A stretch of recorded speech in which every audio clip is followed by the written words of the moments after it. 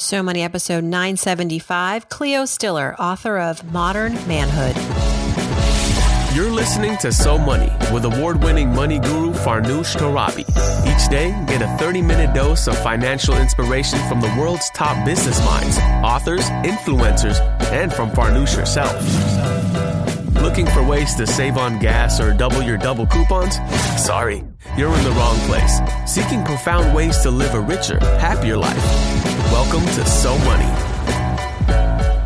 On the one hand, none of this is new, and it's been bubbling under the surface for decades, arguably forever. But what's also happening is we have a younger generation coming up where they're completely questioning what it means to be a man and woman altogether. Welcome to So Money, everybody. My guest has interviewed nearly 100 men to learn their hopes and fears and what it means to be a good man. Cleo Stiller is here, and she has always liked to have conversations that were a little uncomfortable.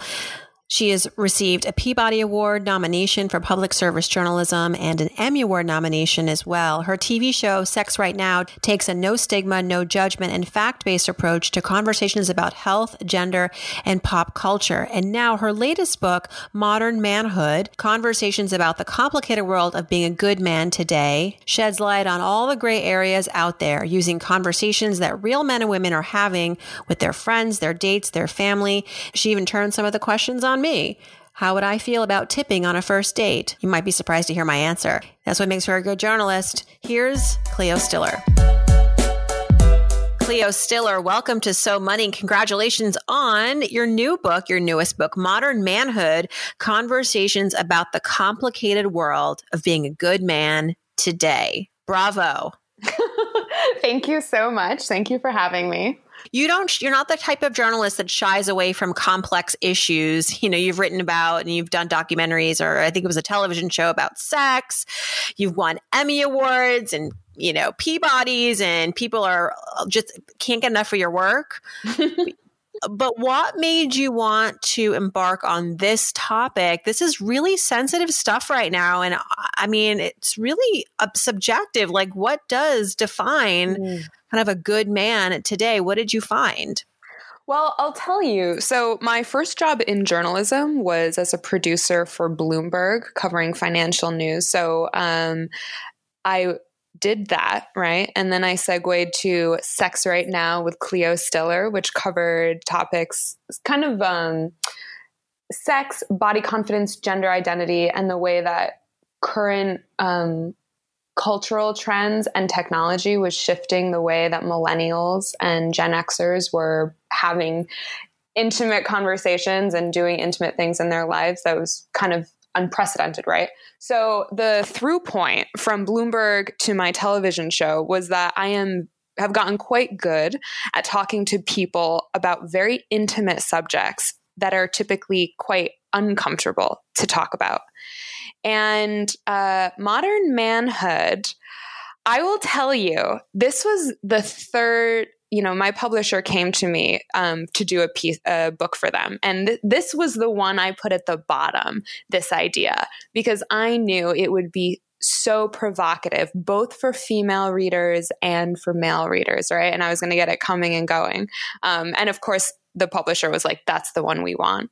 And why I got the idea to do this book was because while I was hosting my show, Sex Right Now, which was made by an all-women team, but we knew that our audience was split 50-50. So men were watching it and women were watching it. And in our third season, 2017, the Harvey Weinstein scandal breaks and Me Too hits the mainstream, right? And I started getting a lot of messages from men, mostly straight men, who watched my show. And they were like, are you going to do a season on this? Because I have so much to say about what's happening right now, but I'm kind of afraid to say anything publicly because I don't want to get in trouble, and it's all so confusing. And then they inevitably would ask me a question that, had they asked me 5 years ago, right, would have seemed really basic. But at the rate that things are changing right now between women and men and non-binary folks, it is confusing. And I was empathetic, though. I thought, like, gosh, hell if I know, right? So these questions kind of fell into the same camps over the last 2 years, in the realms of dating, sex, work, money, parenting, and friendship. And so the book is based on all of the questions that, I mean, this is a user generated, like book essentially. I mean, every chapter aims to answer 2 to 3 questions that I heard over and over and over again about what it means to be a good man. What's the bottom line? Don't be an asshole. I mean, that's gotta be in there somewhere, right? The thing is, that's a knee-jerk reaction, and I completely understand. I myself have thought, dude, just don't be a jerk, right? But that's not helpful, because so the other reason why I wanted to write this book was because I was going to a lot of events, and Furnish, you probably went to them as well, right? Conversations and events that were happening in the aftermath of Me Too that were primarily attended by women and survivors. And there would be these really profound, important conversations happening. And then inevitably someone would be like, where are the men? Where are our allies? They don't care about this. And I knew from all the questions I was getting from men, they do care. And they were talking about this, right? I heard over and over again, like, me and my guy friends are on a group text and we're trying to figure out XYZ. So I knew men cared. I knew these guys over and over again said, I'm a good guy. I thought I was doing the right thing. Like, what am I supposed to do? So telling someone, don't be a dick, it's so tempting, but it's really not helpful right now.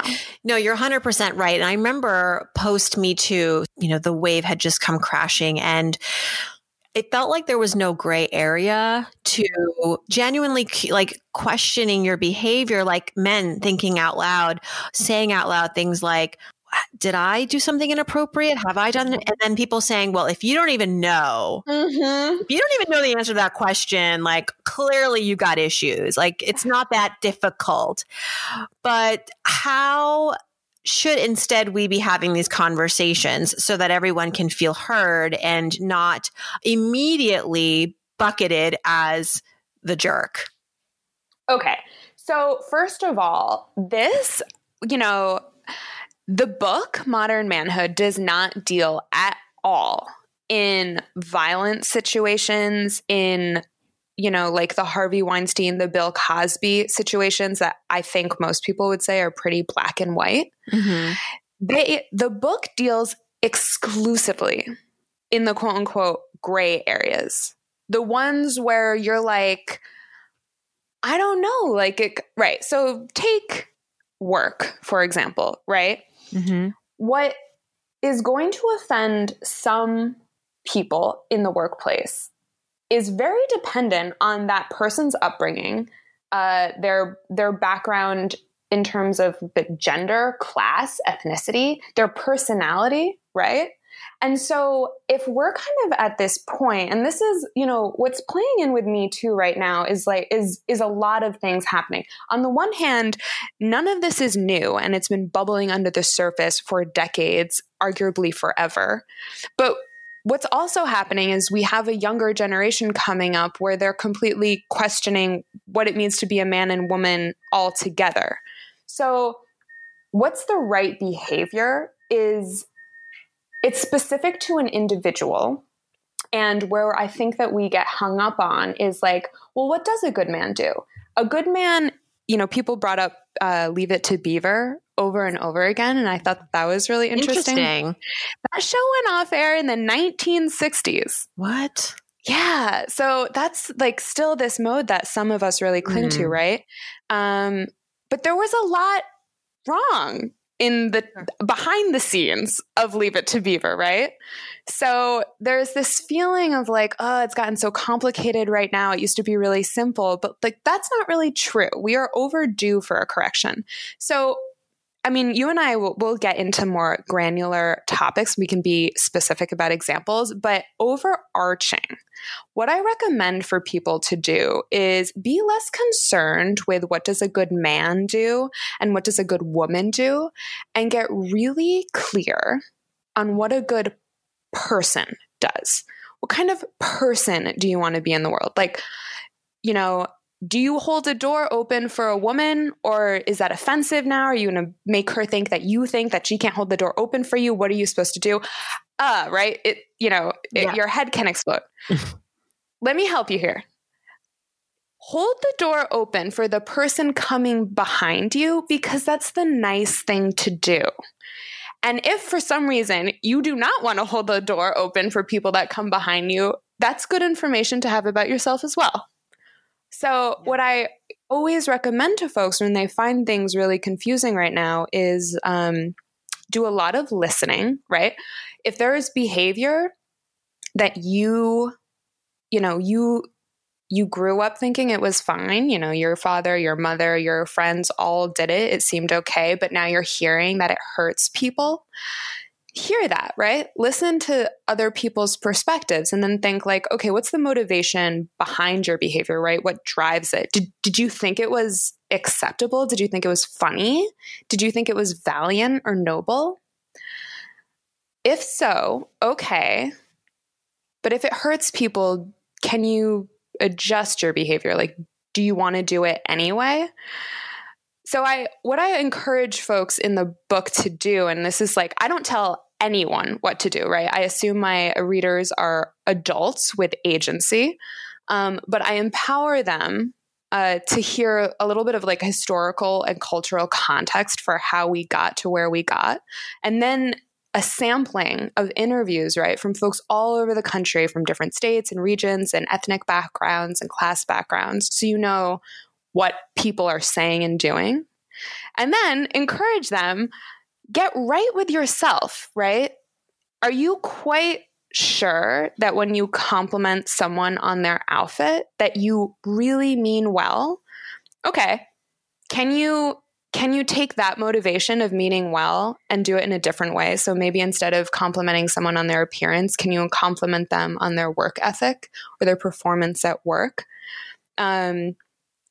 It might feel annoying, but these subtle changes, like, they're not that hard. And it's actually very empowering when you kind of check your own motivation. Think like, all right, if I'm being motivated by goodwill and good intention, go on. Like, you're a good guy. You're doing the right thing. You're a good person.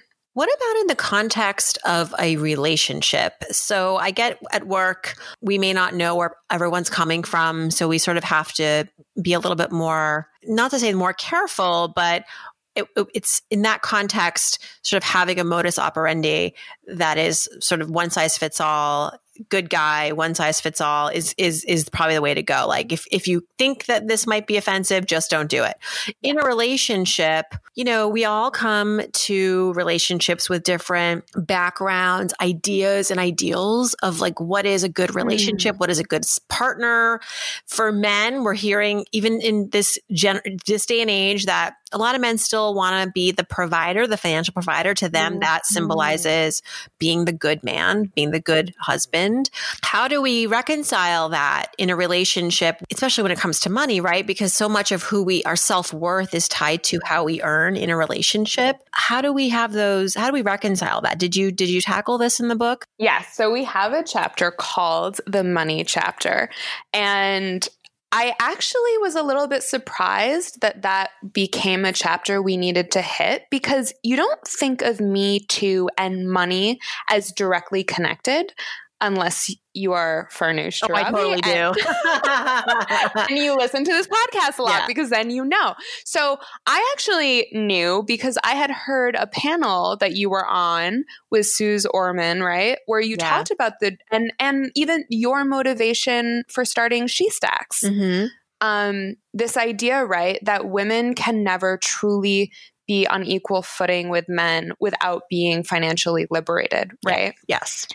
Right. So, and this is like a major theme in your podcast. And I personally mention in this book that I grew up with a mother who taught me a quote unquote like good woman, a strong woman, is someone who is financially independent. And so I've had this financial feminism in my upbringing, and I've increasingly met women who have that as well, right?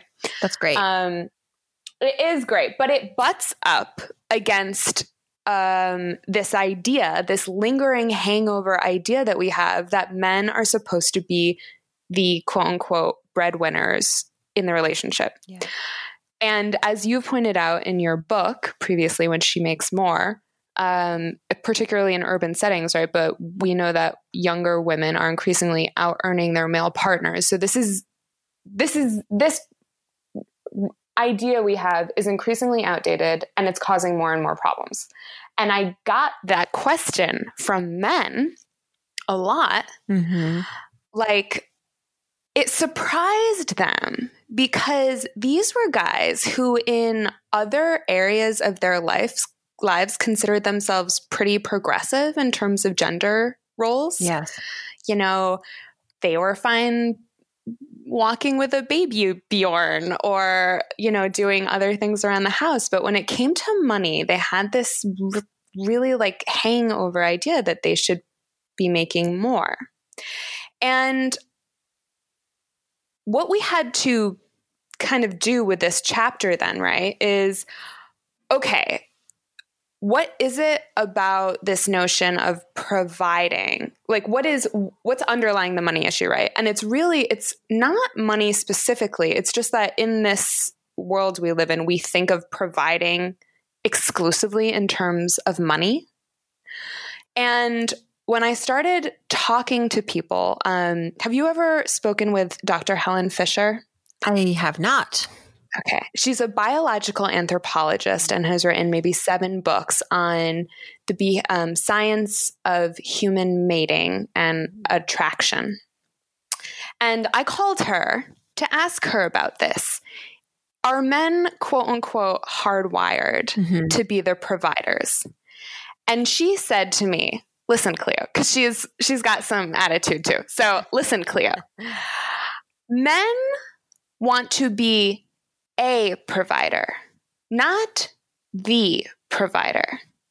And she went on to clarify that this idea that we have as man as the sole provider is actually only specific to when humans started an agrarian society. Mm-hmm. So back in caveman days, women and men had a dual income model for relationships. Mm-hmm. Men hunted and brought home big kill, right?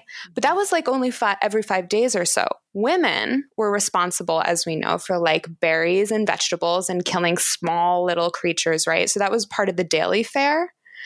Men provided the luxury item, but women provided the daily fare. And so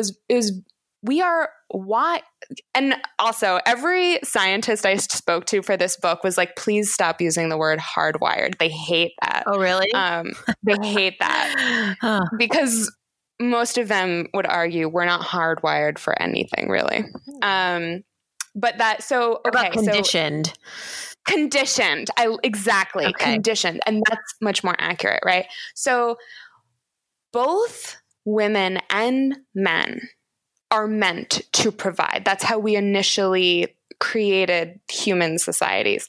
But then when we started farming and planting our crops, right, then it was men who were kind of doing the tilling, they were out cutting down wood, and then women were relegated to farms and the home area. And that's where we developed this idea then of a single provider family. And that has kind of maintained, into the Industrial Revolution, although it's very depending on class, right? I mean, sometimes women had to work. And how many centuries ago was this? So this is very many, many, many years of conditioning. Yes, exactly. Which is really hard to get over. Exactly. And that's the thing. So like, this is not going to change overnight, but it's so important to know, because I hear this a lot, right? That when you understand where you came from and how you got here, it's a little bit easier to start poking holes in your perceived reality that no longer works for you. So the thing is, if you are in a couple where the man makes more and the woman makes less, and it doesn't bother either one of you, then there's no problem. This is just a conversation for couples who it does bother. Right. And based on my research, it bothers a lot of them. Mm-hmm. So it's, yeah. Yeah, I think that's a really great point, because what I discovered too, as I was on the speaking trail talking about female breadwinners back when I first published the book, there was a lot of debate that would transpire around this very topic, which is there are couples that are completely happy with him being the sole breadwinner and she being at the forefront of more of the domestic stuff, family life. And that's what they want. They don't care if it's not postmodern. They don't, they don't care what other people think. I mean, personally, I have opinions about that because I still, at the end of the day, I like worry about her. I'm like, is she going to be okay? Yeah. But does it even matter what I think? If they're happy, then should I just let it go? Or is there like still a better way? Like I kind of want your opinion on that, because I feel like there's still look, every relationship is vulnerable no matter how it's designed. There's a lot of vulnerabilities at play and at stake, but is there a quote unquote better way about it? Like, is dual income better than one income? This is kind of veering into a different territory, but I do wonder about that sometimes. Well, I mean, I would put that back on you because I'm a journalist, right? What I do really well is surface people's interior lives and interior stories. And I just share, okay, this is what everyone's doing. What do you think about it? And I'll tell you, one thing I was surprised was millennials are intentional about everything. We personalize everything. We need everything just the way we want it and how we want it, right? But I was shocked to find when I interviewed a lot of couples that they had not been very intentional about the way that they were handling money in their relationship. And it was just kind of haphazard. Yeah. And they knew it was haphazard and they were embarrassed about it. And so I told you how I was raised, but that doesn't mean, so I can't, if there, there are certain disorders listed in the DSM that are only considered disorders if the person who has these symptoms is troubled by them. Mm-hmm. And I think that that's a really important. I mean, I use that approach with my reporting all the time. So I do not judge and I have no stigma. Mm-hmm. Unless you are hurting someone, right? Right. So when I hear from someone who's not being mindful about their finances and the way that they approach money, then I think there's a problem, right? And I saw this over and over again. People were like, yeah, we have pretty much talked about how we're going to be in a relationship, who's going to do the house chores, how we're going to raise the kid. But when it comes to money, it's just like a little bit like... Yeah, because we get so many mixed messages, and even before we're married, we're dating. And one of the things I wanted to ask you was, when you were doing a lot of your research, I'm sure the topic of like dating, right? And what constitutes a good man on a date? Does he pay? Does he offer to pay? Some women, as liberal as we are, as financially independent and financially ambitious as we may be, part of us still would like for him to pay. At the end of the day, it's about attraction, right? And sexual attraction. And if he pays, like, I don't know, our cave woman brain just like really likes that. It's like, oh, he's providing. Yeah.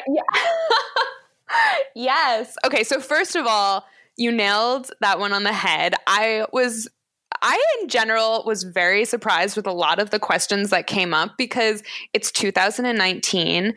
Why is who pays still such a big deal to people? But it's such a big deal to people because now that we're changing what a quote unquote good man does, it's that gray area is very tension inducing. So first, I just want to ask you, where do you fall on this? I fall on this. If I was, I've been married for 7 years, so I haven't gone on a date in that sense in a long time. But I remember I like to be pursued. I do. I don't like the feeling of like asking a man on a date. It just, to me, it feels very uncomfortable. It did feel uncomfortable because of how I was raised and what I was raised to believe was the right way to, date. And then on the date, if I was asked on a date, then I would at least expect that he would offer to pay, but I would become prepared to pay. And if I didn't want to see the guy again, I would pay definitely for myself, because back then I had this idea in my head that if he paid for me, then it necessarily meant that I lost some power. Not that I would be forced to go on another date with him, but I didn't want to leave any sense that there was any obligation for me to like hang out with him again. So this is everything you're saying are exactly the points that everybody else is thinking about right now. Yeah, I'm being completely honest. Some people might be like, "Wow, I'm shocked to hear that she thought like this." But we can be evolved, but in some ways we can be so prehistoric. Well, and I have to ask you, I mean, as someone who is championing financial feminism, how do you square that you want to be paid for? Well, it's not that I want to be paid for all the time. Over time, like it's going to balance out, and the next date I will pay. But I kind of feel like initially, if I'm being pursued and he asked me out, then, at least come prepared to, pay. But obviously I'm going to offer. And if he's okay with me paying, I'll pay. And I won't be disappointed, but I think initially it'd be nice for him to offer. Just like if I were to say, "Hey, Cleo, let's go out for lunch. I invite you to, my favorite restaurant."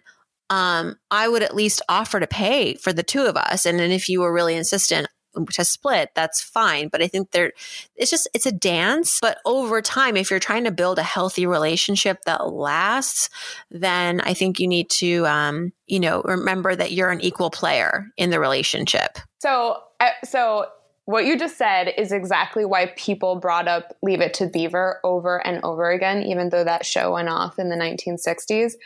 We really do have these unscrutinized, uninvestigated ideas, traditional values that we haven't quite squared with our very modern lives.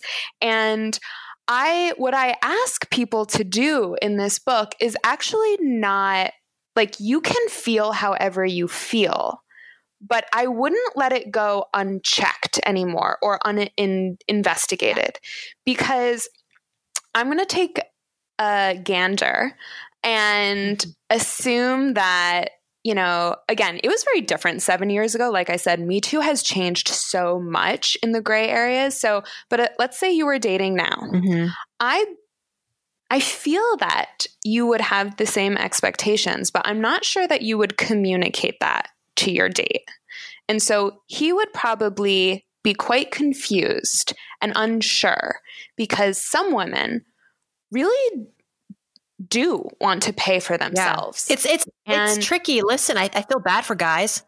Yeah. I think we send a lot of confusing messages. And I think appropriately what should happen is both people should offer to pay. Like I'm not going to sit there and look at the bill and look at him, like the bill's going to come. And I did this when I was dating. I wasn't just going to sit there with my arms folded, or like pretend I was going to the bathroom. I would reach for my wallet, totally be prepared to pay, offer to pay for my meal.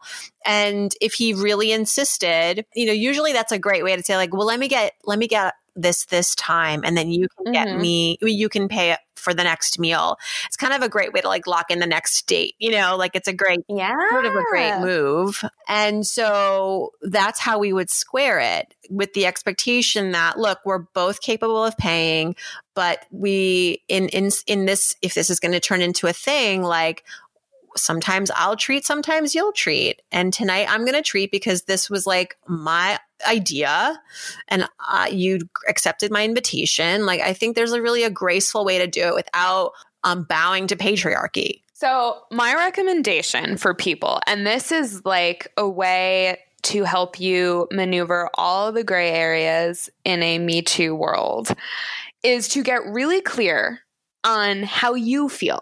If you're a guy or if you're a woman, like, do you want to be paid for? Why? Because that makes you feel taken care of? Why? Okay, Yeah. that's totally fine. But then when the first date comes, like what I said to guys is, do you want to pay, right? And I heard totally mixed. It's so individual, right? Some men were like, it's how I was raised, a good man pays. It's, I don't want to hear twice about it. Like, that's how I feel. Like, that makes me feel good to take a woman out. And then some men were like, I don't get it. If we're supposed to be equal, how come I have to pay? No, I want to go Dutch. And my point is, that's either way you feel is absolutely fine. Just get really clear on how you feel and why you feel that way. And then come that date, be like, listen, I know this whole thing gets a little bit awkward, but with everything going on right now, I just want you to know it makes me feel really good to treat. So I'd love to treat you if that feels okay. Yeah. It's like, right.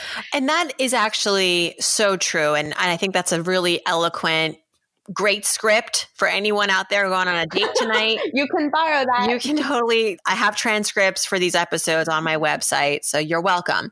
But I think that's a really great way to navigate it. It is true that as humans, we like to treat, whether it's treating on a date, whether it's treating a friend to a coffee, whether it's donating to a charity, we like to be in service of other people. And if it means service of giving our time, our money, remember that. I think that's worth kind of recognizing. And if you are like starting to feel really confused about why you feel that way, like it's not just because it's not necessarily because you want to be a dominating, financially dominating person. It doesn't have to be so ugly. It can just be, it makes me feel good, and say it.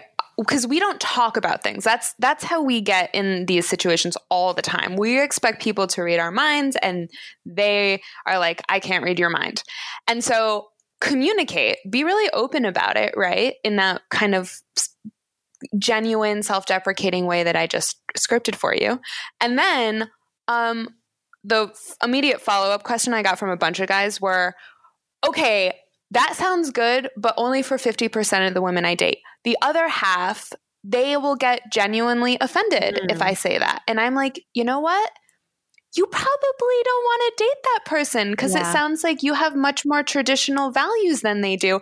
And like, news alert, you don't need to date everybody out there. You just need to date the one or two or however many people that you really connect with. Yeah. So that's the other thing, right? Right.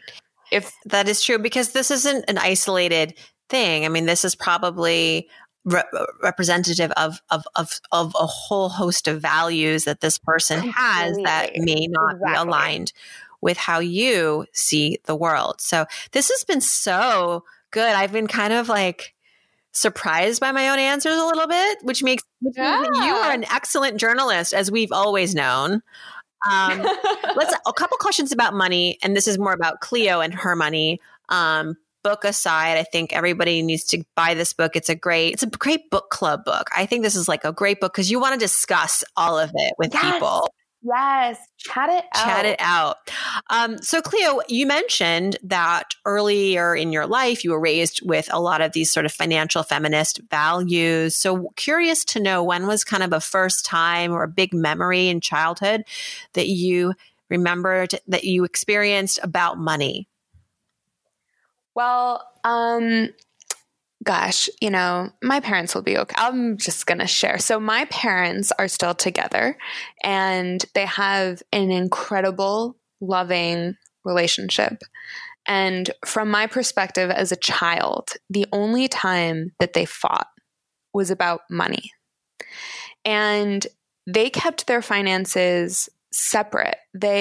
My mom has a separate bank account from my dad, and my mom was responsible for some, like, the really big ticket items in the relationship. And then my dad was responsible for the kind of is almost reverse. Like he was like the daily fare items, and then my mom did the luxury items, like the mortgage and college and school and stuff like that. And my parents are artists. They don't have a financial background. They don't know a lot about money, and money was really uncomfortable for them. And I knew from an early age, I don't want that. Like, it seems scary. And I remember when I was 16, I went to college pretty early, when I was 16, and my mom gave me Suze Orman's Women and Money and was like, read this and also explain it back to me because I want to know. And I didn't want to read that. That sounded really boring and also scary. And that experience is very much ingrained in my memory. And so when I graduated college, actually my first job was at an investment firm as an admin there. But I remember thinking, I want to make what for me would have been a lot of money, coming from, a background with two artists as parents, because I didn't want to feel unstable in that way. And so I didn't know it had a name, Farnoosh, until I read your book and started listening to everything that you do. But this concept of financial feminism has been ingrained in me from a very young age, because I knew that my mom, even though she wasn't comfortable with money and she was scared of money, she saw that as a really important way for her and me to have agency. Mm-hmm. And so that, I'm not totally surprised that I went to an investment firm and then to Bloomberg. And I will say, I check my accounts now on the reg, like daily. And I listen to all content about women and money, because it's something that I know. It's like if you know that you always run late, so you set your clock way ahead so you never run late. I know that it's a really weak spot for me based on my family history. And I never want to be disempowered because of where I am financially. Kudos to your mom. Huge thanks to my mom. Did you end up reading the book?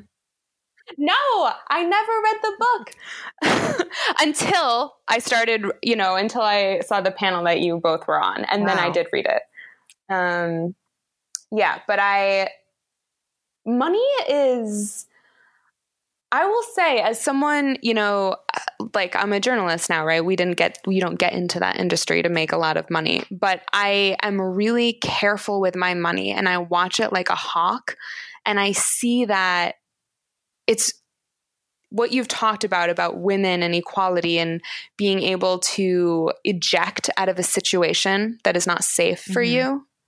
I do personally attribute a lot of that to money. Wow. So it's very, very runs deep. Yeah. Runs deep. When did you feel, or are you, I don't know, you can tell me if you're still working on it, but was there a time in your life where you felt like you'd made it, like financially, or at least you'd overcome, any sort of baggage or anything like that? So the year I got my television show, I knew I was being underpaid, and I had a male former mentor. Sorry, he is a mentor, former boss. I worked for him at Bloomberg, and he has a lot of knowledge about media and finance. And I went to him and was like, this is what I'm being paid. And he told me what I should ask for. And I went in and I asked for that. And he kind of coached me about what to say. And I got that number. Huge. I mean, like, probably a more proud moment for me personally than when I was nominated for a Peabody Award. That was such a big And what deal. was his advice to you? What was the script? It was, so I don't know if you can tell. I mean, hopefully you can't. But when I feel uncomfortable, and I think a lot of people do this, you blubber a little bit, you over-explain, you fill the silence. And he told me, this is the number you need to go in and say that number and then be quiet and let them do the talking. And don't make, say like, this is what I delivered on this year. This is what I'm going to deliver on next year. This is the number. And then stop talking, which is so important for me to hear because I know as an interviewer, humans hate silence. They hate awkward silences. So if you really want to get someone to open up to you, you ask a question and then you just stay silent and they will fill the silence. Mm-hmm. But in a negotiation setting, I was the one just rambling. So that was the advice and it worked. Congratulations. You're right. Silence is a huge negotiating tool. Huge. I would take a negotiating class from you any day. I'm actually working. Well, thank you. I recently negotiated over email. So a completely different tactic, but I'm going to send an email to my list soon about that and how I basically almost 10x'd the offer after a couple of emails. Just a couple of emails. When it's an email, it's really about bulleting out the value. So you can ramble a little bit on email, but if you keep it really tight and you highlight what's most important and you put it all in you put it all on a silver platter for them and you hit send, and prepare for them not to get back to you for like 18 hours as they talk to all the people. But that's usually a good sign, but that they're considering it as opposed to like, I'm ready for this. Yeah. So stay tuned. Stay tuned for that.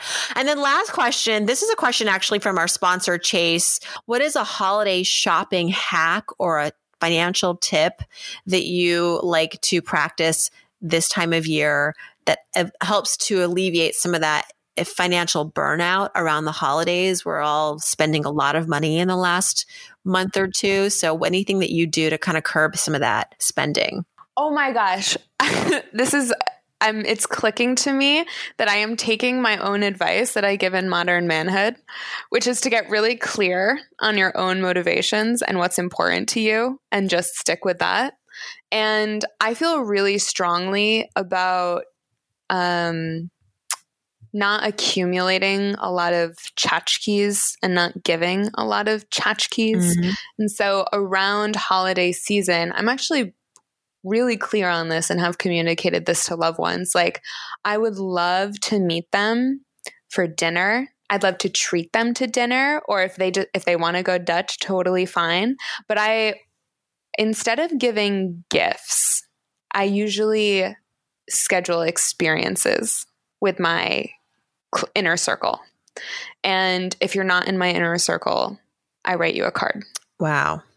That's really sweet. I like that a lot. Like, or, maybe throw one big party. Exactly. Do a thing that feels really authentic to you. Don't succumb to the pressure and you're just giving for giving's sake. I love seeing people. Like, I really, and I feel like I don't have enough time. Sometimes around the holidays too, it can go either you're super crammed and then you need to book out for 2020, which is nice because it gives you something to look forward to. Or if work's a little bit, sometimes schedule's a little more flexible at the end of the year, pop out for a coffee, meet a friend you haven't seen, all fall or since the summer, and have that be your holiday treat instead of, I don't know, candles or books or peppermint latte, in the middle of the day. It's a much deserved break and a great reason to catch up. I love that. I love that a lot. So many things we can continue to talk about, Cleo. I really, first of all, I'm honored that you are familiar with my work, that you've been following my work. I, am also a big fan. And now hopefully you have tens of thousands of new fans listening to you on this podcast. Cleo Stiller, thanks so much and have a great rest of the year. Great. Thank you so much. You too. Cleo's book, again, is called Modern Manhood, available everywhere. You can follow her on Twitter and Instagram at CleoMSF. All this information is available at SoMoneyPodcast.com, where you can click on the interview and share it. You can also download the transcript and click on Ask Farnoosh, the button, and leave me your questions for our Friday episodes. Thanks for tuning in, everybody, and I hope your day is so money.